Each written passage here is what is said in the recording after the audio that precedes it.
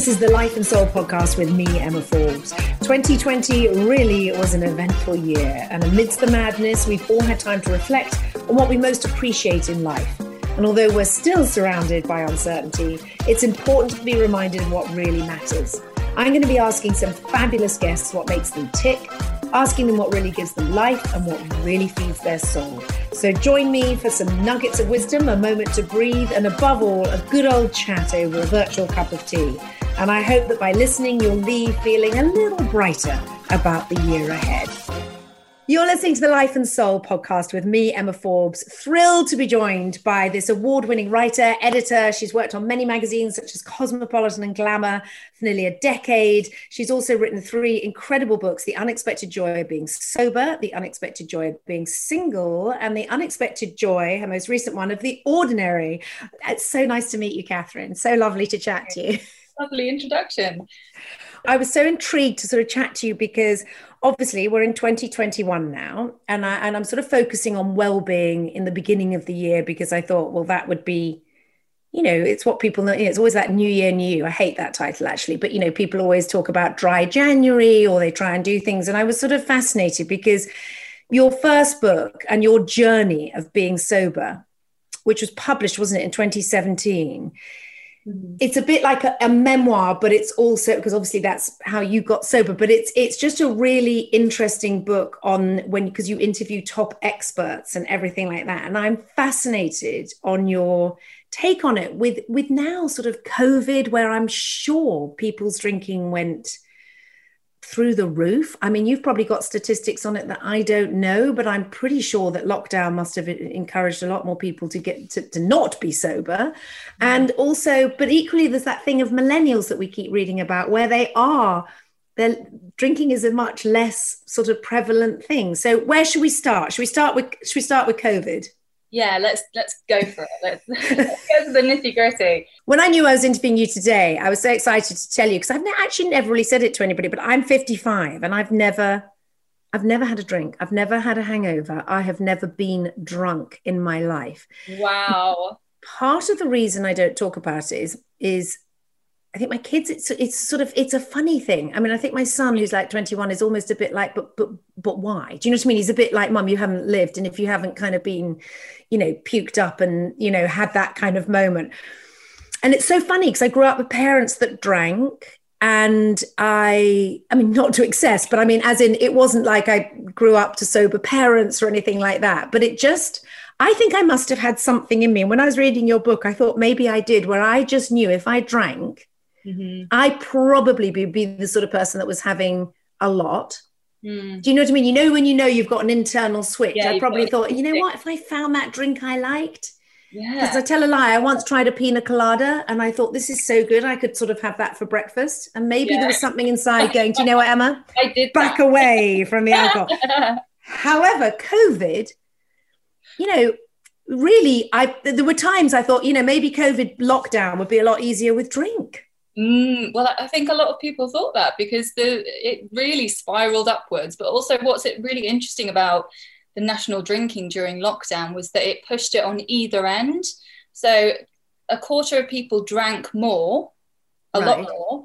But then a third of people had the same instinct as you did when you were a teenager and thought, I'm going to get into trouble with this. So I'm going to cut right down, stop having booze in the house, and 6% quit altogether, which doesn't sound like a very big amount, but 6% is thousands and thousands, tens of thousands of people, if it's representative. I actually think 6% is a pretty big stat, to be honest, particularly in such challenging times. Yeah, so it's really interesting how it kind of concertinaed at either end, because people either just went for it. And I got emailed a terrifying press release today, actually, which said that, is it terrifying though? Because I would have done it myself when I was drinking. 90% of people, because they've been working from home, have been drinking during work hours now. Because it's so easy to do. So at lunchtime, they're having a glass of wine and then they're continuing. And maybe they feel a bit awkward on Zoom or whatever, or they're nervous about presenting on a webcam, and so they're having a little drink to help them with that.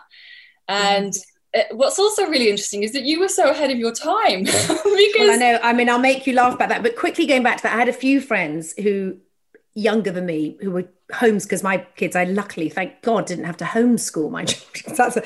But honestly, they were saying to me, Emma, if you were homeschooling your children, you would be taking to the wine, because it was not just the lockdown, but people having to become a teacher, a kind of, you know, doing all of that. There were so many obstacles in people's way that would have made it right. So I'm very interested in the fact that it went sort of either way. And then I guess there was that bit in the middle that maybe just continued as they always had, did they? Yeah, probably. And they're probably the people who can moderate, which I don't really understand those people, because I've never been like them. But, you know, the people who can have 1 or 2 drinks, and lucky for them. What's interesting is I think we see alcohol as this relaxation aid, but it's not very relaxing. It is in the moment. It definitely works to soothe anxiety and to sort of numb negative emotions. But the next day, that very same anxiety or emotion comes rearing back up, worse than it was before you had a drink, unless you can stick to the you know, 1 or 2. It's interesting, isn't it? Because often there's a thing of like, you know, I'm so obsessed with health and well-being. There are people that go, well, what would do you the world of good is like amount of times people said to me, have a glass of red wine. You know, that's like, so that would do you so much good. And I think it's an interesting sort of contradiction, because obviously in sort of bygone days, people did have like a slug of whiskey, they'd have a hot toddy if they had a cold. It was used, I guess, in a medicinal way sometimes, but really that doesn't really figure, does it? It's a sort of, it's not really the solution, as you say. It's not really the thing that we should be doing for relaxation. And no, I mean, I think if you were living in the 19th century and you needed to have an operation, there was no anaesthetic, then vodka was probably a good idea. But now we've got lots of other coping strategies, and it's so interesting that people were saying to you in lockdown that if you had to homeschool, then you would have had to have a drink, because I think there's such a huge rise in the past decade with parents being told that they need alcohol in order to parent. And I see it everywhere. On Netflix, there's this new show that's just dropped called Working Mums. And the graphic is a picture of a baby bottle and a wine bottle. And it's just memes are always there, you know, about needing to drink. And apparently it's, because I've just interviewed loads of people for my new book, it's now an absolute given that at kids' birthday parties parents drink. So it's really been sold as not just a relaxation aid but a parenting aid as well, which is very interesting. I have some thoughts on big alcohol, the alcohol industry, because they're being quite clever about the way they're targeting women and parents, and also sort of sneaking into the wellness industry now. There's lots of weirdness, like yoga with wine in it, you know, yoga classes where you drink wine. It's just very, very bizarre. And have you noticed all the stuff around gin being supposedly a health drink? There's that whole thing, and as I say, I literally speak from zero knowledge, but like tequila is clean. People talk about drinks being clean. Oh, if you're going to drink tequila or vodka because it's so clean, and you get, and I'm sort of like, is it clean? And the bottles get sort of more and more beautiful and better. I'm sure, you know, all of that advertising. It's like, I mean, I'm so shallow. If I was going to drink tequila, I'd drink the one that's made by George Clooney, because I love George Clooney. I'm like, oh, that would be a great one, because it's attached to George, who I love George. So therefore it'd be good. I was a bit ahead of my time, and it was a very odd thing, because I was very ashamed of not drinking.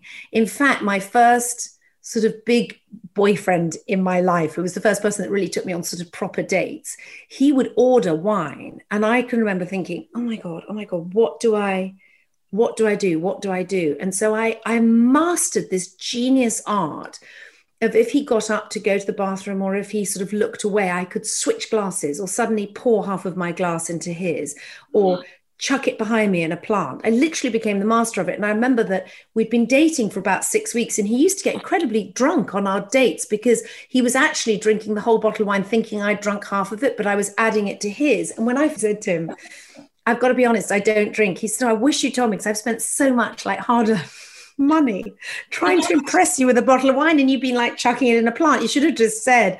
And I've always been known as a cheap date because I don't drink, but I was very ashamed of it. But weirdly, I've been much more ashamed of it in later life.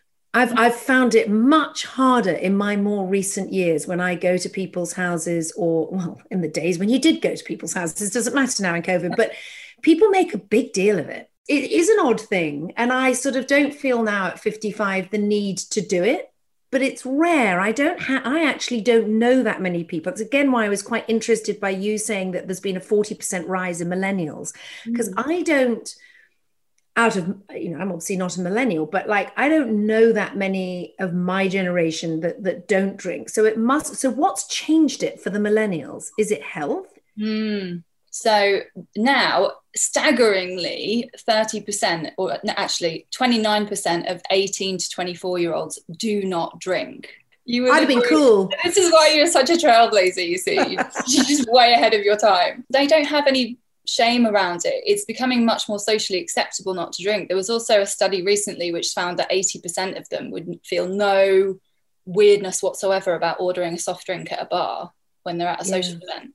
It's something that I think, it's twofold. I think it's the health, the awareness around the health risks of drinking, because it's only really in the past 5 years that the World Health Organization has begun to say, look, the benefits, of small amounts of alcohol are actually outweighed by the risks. So just bear that in mind. And the safe amount is actually zero.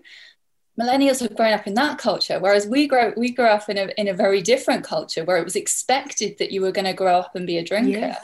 And isn't it so strange that it's just a drink? So if I didn't drink, if you had not drank coffee when you were on those dates, you wouldn't have felt shame around that, or nobody would have challenged that. Or if you went to a dinner party and you didn't want, you're a vegetarian, nobody cares about that. I mean, maybe 15 years ago they would have given you some grief. No, you're right. Well, I guess that it's sort of an attitude, isn't it? Because I'm just like, I'm so indifferent to it. Like, it doesn't matter to me. Again, when I was reading your book, I got it, because, when you work for magazines and, in the industry that I've worked in as well, I totally got it. You were at all these big events. And even though I used to do presenting, the one time that I would have that sort of nervousness was those sort of industry parties. The ITV Christmas party was terrifying, absolutely terrifying. And so I totally get why people get themselves into that situation, because if you do drink, it does give you a different sort of bravery. It gives the whole experience maybe a bit more, that sort of confidence for a minute. And I get it. I understand it is I guess what I'm saying. I understand how people get there. But, I think, as you say, there's more benefit in making it.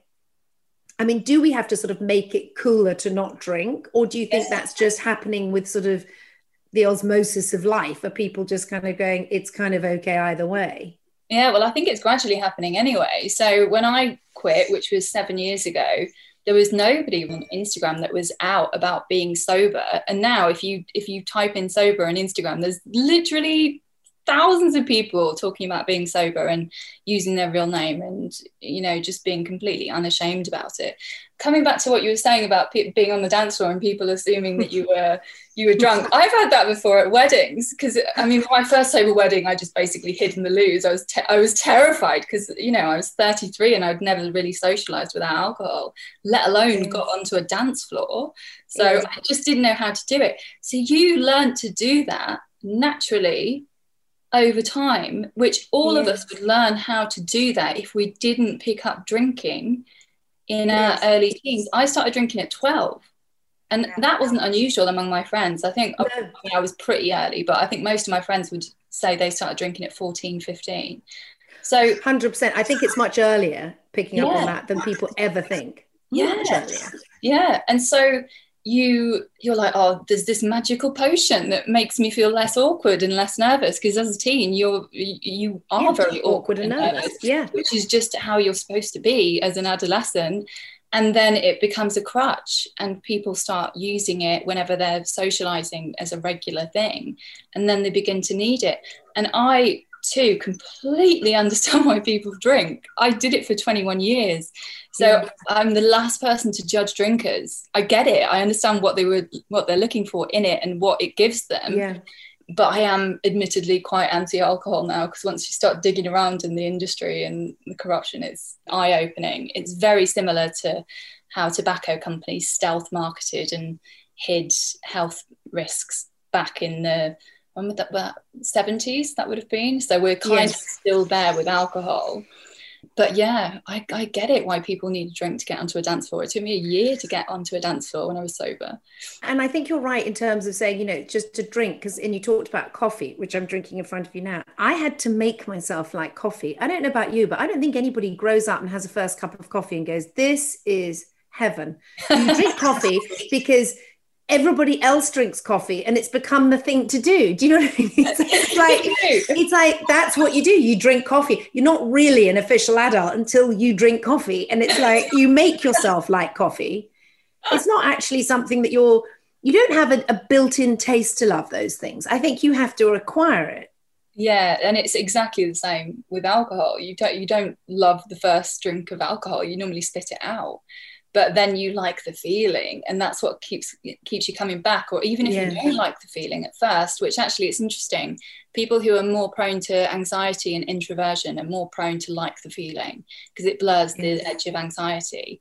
Yet even if you don't like the feeling, the social pressure that you are expected to drink will keep you coming back. So eventually it'll get its hooks into you most of the time if you do drink, even if it's just that you feel like you need a drink when you're at a party once every week. Not now. Back in 2019. What is that word, party? Do we remember? Yeah. Do we even remember what a party is? Party for one. No, you're right. I mean, I think it is all about social perception. I mean, I remember once I had a terrible falling out, actually. It's actually the only one, but I had a terrible falling out with really dear friends because I really felt so pressurized. They were doing shots and they were like, come on. It really annoyed people. I think that's the bit that's often surprised me, is it annoys people because it's almost like that thing. Sometimes there are people in life that they just want you in their camp with them. It's like when, it's like when you have a baby. I always liken it to like when you have a baby, everybody's like, oh my God, it's like amazing. You wait, but everybody that's had a baby, they want you in that boat with them, so that then when you've had the baby and you kind of go, God, I haven't slept for like 2.5 years, they go, I didn't want to tell you that. They want you sort of part of that club. They want you in the no sleeping club. So they tell you all the good bits. And so people can get a bit like nasty that you're doing it. And I find that sort of in the health and wellness world a little bit generally. It's like if you say you're plant-based or something like that, it sort of it slightly annoys people because I guess maybe you're slightly showing if they don't eat healthily or they're doing it. There's a little bit of like, not envy, but there's a bit of like, oh, it's annoying that you're pointing out something that maybe I should look at, not necessarily do, but like maybe I should look at it. Have you ever experienced that? I think, and I can speak from experience because I have been the person who would have given you the pressure. I mean, I remember once saying to a teetotaler that I worked with, she came to the pub with us. I invited her to the pub. And then when she wasn't drinking, I said, what are you doing here? You may as well just leave. I was horrible to her. There was another person that I met, liked very much, until I found out they didn't drink. And then I said, oh, what a shame. I thought we could be friends, but no. I was mean to non-drinkers and teetotalers. But the only reason I was mean to them was because I felt like it held up a mirror to my drinking, and I didn't like how that made me feel. And like you just said with the whole have a baby, club, people like it when other people make decisions that match theirs because it validates their decisions. It's as simple as that. So when somebody's making a different decision, it makes you uncomfortable and a bit squirmy because you start thinking, maybe I should try not drinking, or maybe I should try being vegan, or whatever. And you feel judged even though the person hasn't judged you. It's just a social bias that we like people to match us and do the same things. So you talk about the joy of being sober. Tell me some of the kind of the joyous bits that you found, or the where you feel it's going in terms of people who might be listening to this kind of going, actually, this this is a bit of a wake up. I mean, people will be listening with different views. They'll be going, cannot believe Emma doesn't drink, and that's sad, and I never want to listen to her again. They'll be going, I want to get Catherine's book. I'm like, that's shown up a mirror to me, or whatever they're thinking. What are the joys of being sober? What has it brought to your life that is completely different, I guess, from what you had? It's difficult to sum up, but I'll give it a go because it's literally there's a lot, I'm sure. But, okay, let's start with health, because I know that you're very into wellness. My sleeping, after about 2 weeks of being sober, it just deepened into this beautiful pattern that I'd never experienced before, because apparently I didn't know this, but if you have a drink, then your body naturally wakes you up at about 4 a.m. because it's detoxifying, and that's when the alcohol all leaves your system on average. So I would be awake at 4 a.m. staring at the ceiling till about 5 or 6, anxious because the alcohol had just left my system. So when after 2 weeks sober I started just falling into this deep sleep where I would wake up after 8 hours and not having woken up during the night, I was just blown away. Other things, like I had really bad cystic acne, that's completely gone. My anxiety was just so bad towards the end of my drinking that I was practically agoraphobic. I couldn't even meet somebody for a coffee without having a quick drink beforehand, because I was physically addicted to it. I was getting, trembly hands and all that sort of thing. And nobody else noticed it, but I could feel that I was getting shaky.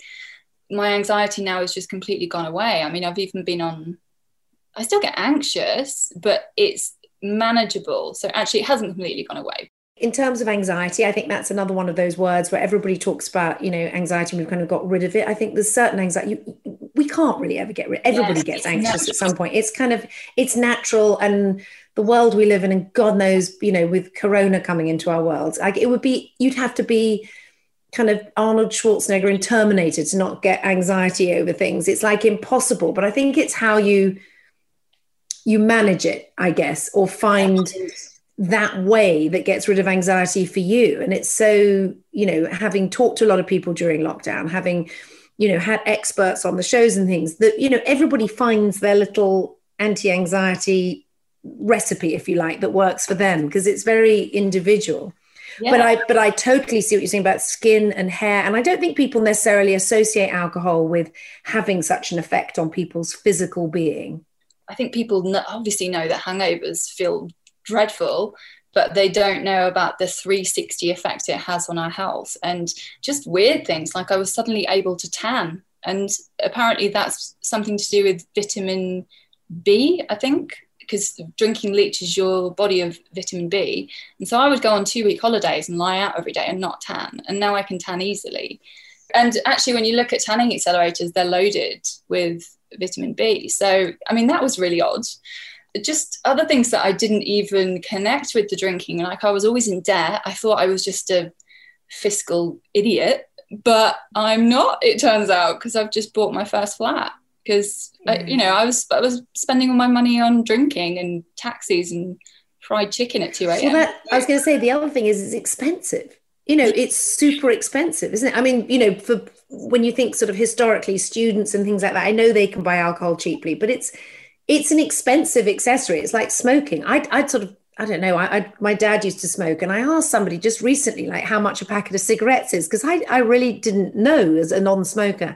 I thought, my God, it's like that you can really just hemorrhage money on this stuff. I mean, people would save so much money. It's crazy. I mean, I would say that my flat deposit is basically what I've saved on alcohol, and that I saved that within 7 years, and it's not cheap. But just also, I just feel so much more in control of my life. Before, I was just firefighting things that, if something went seriously wrong, I would firefight it. But now I'm just so much more calm and together, and have the wherewithal to do things that I wouldn't have otherwise. And I'm sure your book and everything, you must have sort of heard from a lot of people since then. Do you find you had like a massive, maybe did you have, I know you'd also done The Unexpected Joy of Being Single and The Unexpected Joy of the Ordinary. Did you have like the biggest reaction to the one on being sober? Was that the sort of... 100%. The last time I saw the sales figures, that was 150,000 people had bought it. And within the first month, I got 700 beautiful emails and letters and social media messages, and just people saying, I can't believe that you're articulating things that I've never heard anyone say. And here's my deepest, darkest secrets. And, you know, I'm going to give it a go. So I think it really hit a nerve with people, because I was just so brutally honest in it, you know. Well, I was going to say, I think what I loved about it is your sort of honesty and your authenticity. And actually, it's so interesting chatting to you. And I can say this to you, but you know, you talk about how it was, you know, crippling anxiety and shyness and you know, overwhelming things that made you drink. But talking to you now as this cool, confident person, like it's amazing, because it is life transforming, because you just don't seem that person. So it must be inspiring to others, because you can see that it's possible. You know, people can see that actually they just don't need it. No. And I mean, you're walking proof of that as well. When people drink around me, and I guess it's something that I've sort of heard over the years, people talk about, oh, they're a good drunk. Like people talk about what type of drunk person you are. They're a good drunk. They're a nasty drunk. They're an aggressive drunk. There's like all these sorts of names. And you think it's quite weird. And I'm one of those people where I don't really notice it unless it's quite extreme in people. And I do know people in my life where it is a complete personality change. Yeah. Like a complete switch. And there is a point where you think, wow, if you could see like what I'm seeing. So I spoke to a neuroscientist recently who said that you drop down. So if you imagine, you know, that really famous evolutionary image of the ages of man, the caveman, woman, slash they, it's like we've regressed, we've devolved essentially when we're very drunk, because you drop down into a part of your brain where your prefrontal cortex, which is essentially the evolved, rational, intellectual part of your brain, has switched off. And you're now living in this subcortical region, which is just completely driven by wants and desires. And that's why you'll often see something like a bride crying on her wedding day because she's had too much to drink, or a groom fist fighting. Because even though it's this day that they've spent all these thousands of pounds of fun, the frontal lobe has switched off because they've had too much to drink, and now they're living in this weird primal zone where they just want to fight or cry or eat chips, you know. I have been to a few weddings a bit like that, where you see, you're so right. To me, there's a sort of, and I'm not a judgmental person. So as I say, I've never really, and anybody will kind of go, I didn't know that about Emma, because I don't make a thing of it, right? So I don't sort of judge people. But I have been to weddings and I'm like, there's this beautiful bride and they've spent hard saved money on creating the perfect dress where the minute detail has mattered. You know, that bow to the left on the hip that kind of wasn't quite right, that made them sort of all these things. And suddenly at the end of the evening, you see this like slightly debauched scene, and the bottom of the dress is kind of has been trampled on, and the that would have been my wedding day if I'd gotten married and I was drinking. I probably would have vomited down my dress. It's a very, and as I say, I'm not judgmental because everybody has their own pathway, and I haven't brought my kids up to be, you know, I was very keen that I didn't bring my kids up sort of worried by alcohol, or kind of, you know, I didn't make it forbidden because I thought, you know, I mustn't be like that. I wanted them to not sort of do it in secret because their mum didn't do it, kind of thing. Mm-hmm. But it's interesting, neither of them are big drinkers.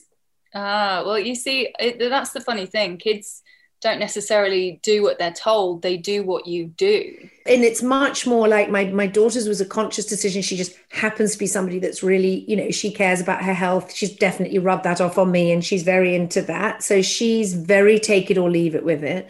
And my son is, you know, different, and he's been to university and he's kind of led, and of course he drinks, but when I see some of their contemporaries, but knowing I was chatting to you, I chatted to him last night, he's 21. And I said to him, you know, I'm interviewing this lady and blah, blah, and he said, oh, mum, he said, like, nobody cares if somebody doesn't drink anymore. Yeah. You know, he's at USC on the West Coast. There's 35,000 students there, right? And he said, nobody minds. Obviously, drink driving is a huge thing. And in America, you rightly get your license instantly taken away. So, you know, But he just said, oh, it's not such a big deal. Like, people don't pressurize you to do it. Like, it's a personal choice thing.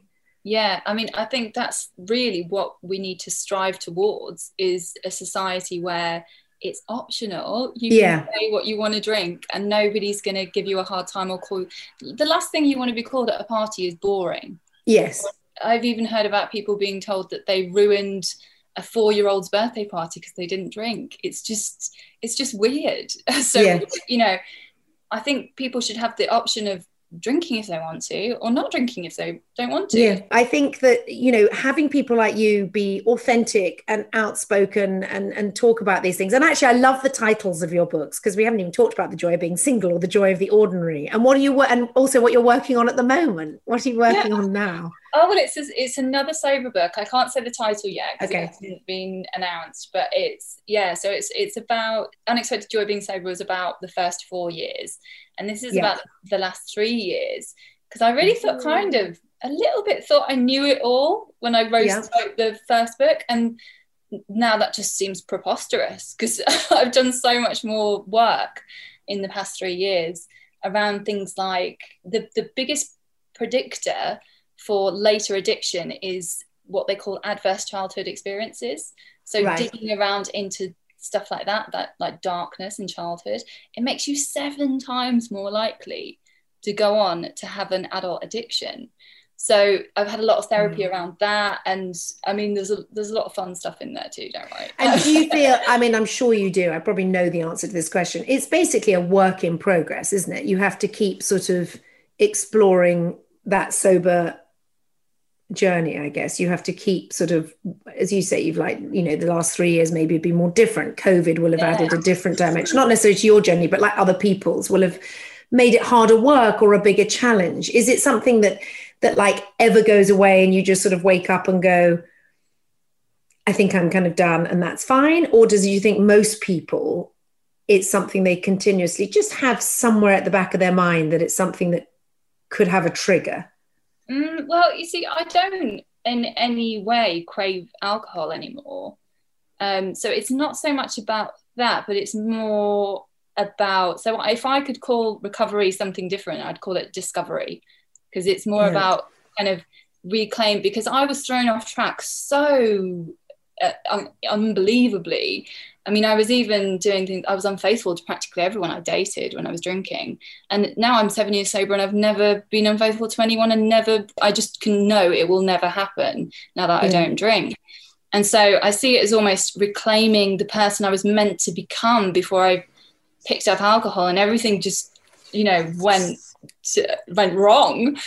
Yeah, I would call it discovery. It's not like I wake up every day and crave alcohol. That's not remotely what it feels like. And it hasn't been like that for many, many years. But it's more about sort of constantly trying to better myself and understand the psychology around everything. Well, because I think the physical craving goes quite fast. I think there really is this notion, and it's perpetuated in films and TV, where you see it's always a tortured detective who's 10 years sober, and they have this bottle of whiskey in the kitchen or something, and they gaze at it every now and then. And that's just not how it feels. It's a lot more similar to, I don't know if you ever smoked, but it's a lot more similar to quitting smoking than it is represented in the media. Honestly, if somebody walked past me and had just had a glass of wine, it would make me recoil.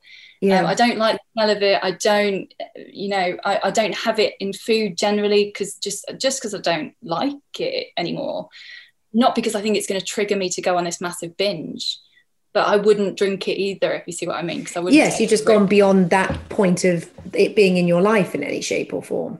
But I think you can get to a point where, I mean, I've lived with a drinking partner and all that sort of thing, and lived with alcohol quite happily. I don't want it anymore. I don't really have that sort of one day at a time feeling where I'm on a cliff edge and I'm fearful of alcohol. So, and I very much wanted my recovery to feel like that, or discovery, right from the beginning. So I aimed for that. Yeah. Well, I think that's also really, again, refreshing for people listening, because I guess, we all have a standard picture of what it's like in our heads for people who get sober. We all think of the 12-step program and the one day at a time and this whole thing. And actually, as you say, perhaps there's a way of sort of, rewording it into discovery. Perhaps there's other ways of looking at it so that people have other options on that front too, so that actually becoming sober isn't such a daunting same size fits all. Yeah, and I mean, there's plenty of people that do it through 12-step. I didn't personally. I went for 6 months and it just wasn't for me, but I have huge respect for it. But figures show that half of people who quit successfully don't use any sort of formal treatment. They sort of do it themselves in a bespoke way. I mean, not do it themselves, they have help, but they sort of put together a bespoke set of tools that works for them, go to an official rehab or what have you. Neither way is better or worse. It just is what it is. Whatever suits you. But yeah, it's certainly not this lifetime of constant craving that I was set up to expect it would be. Yes, I was going to say, I guess you're absolutely right. I mean, the media's got so much to answer for on so many levels. I felt like it did in COVID too. Like it was just, we get these visions of what, these stereotypical visions. In the same way, people, who are depicted in the media who are sober like me would be boring. That is the word that people go. It's like, oh, she's a bit boring. She doesn't really drink or. Yeah, but I mean, that wouldn't be the case now, because no. 7 years ago, it was all, sober is an anagram of bores. And now you see these on Glamour magazine, which I used to work for, these galleries of teetotal celebrities, and there's absolutely no nuance of negativity about their teetotaling.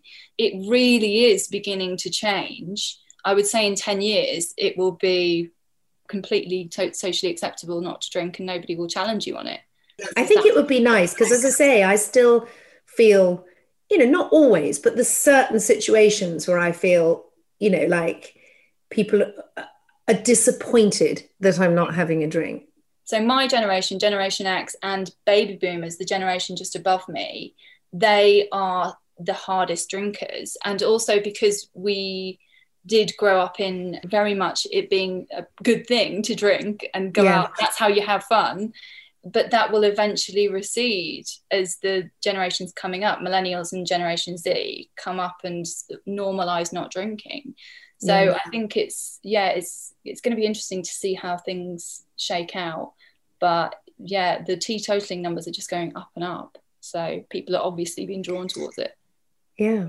Well, I think that's great. Well, I've loved chatting to you today because it's fascinating to you. And I really am fascinated by all those statistics that they've given. And as I say, I love your books. And we'll await the next one because I think that will be another great read. So it's brilliant that you did it because I honestly, I always admire people. I just think honesty and just being upfront helps people more than anything else. Like it's that authenticity that really gets to people because that's what people can really relate to. And I think people can always tell the difference between something that's really authentic and not authentic. So I thought your book was fantastic. Oh, so I will read the next one, even though I'm already sober. I will definitely read the next one. And thank you so much for joining me today. Oh, it's been an absolute pleasure. Thanks for having me.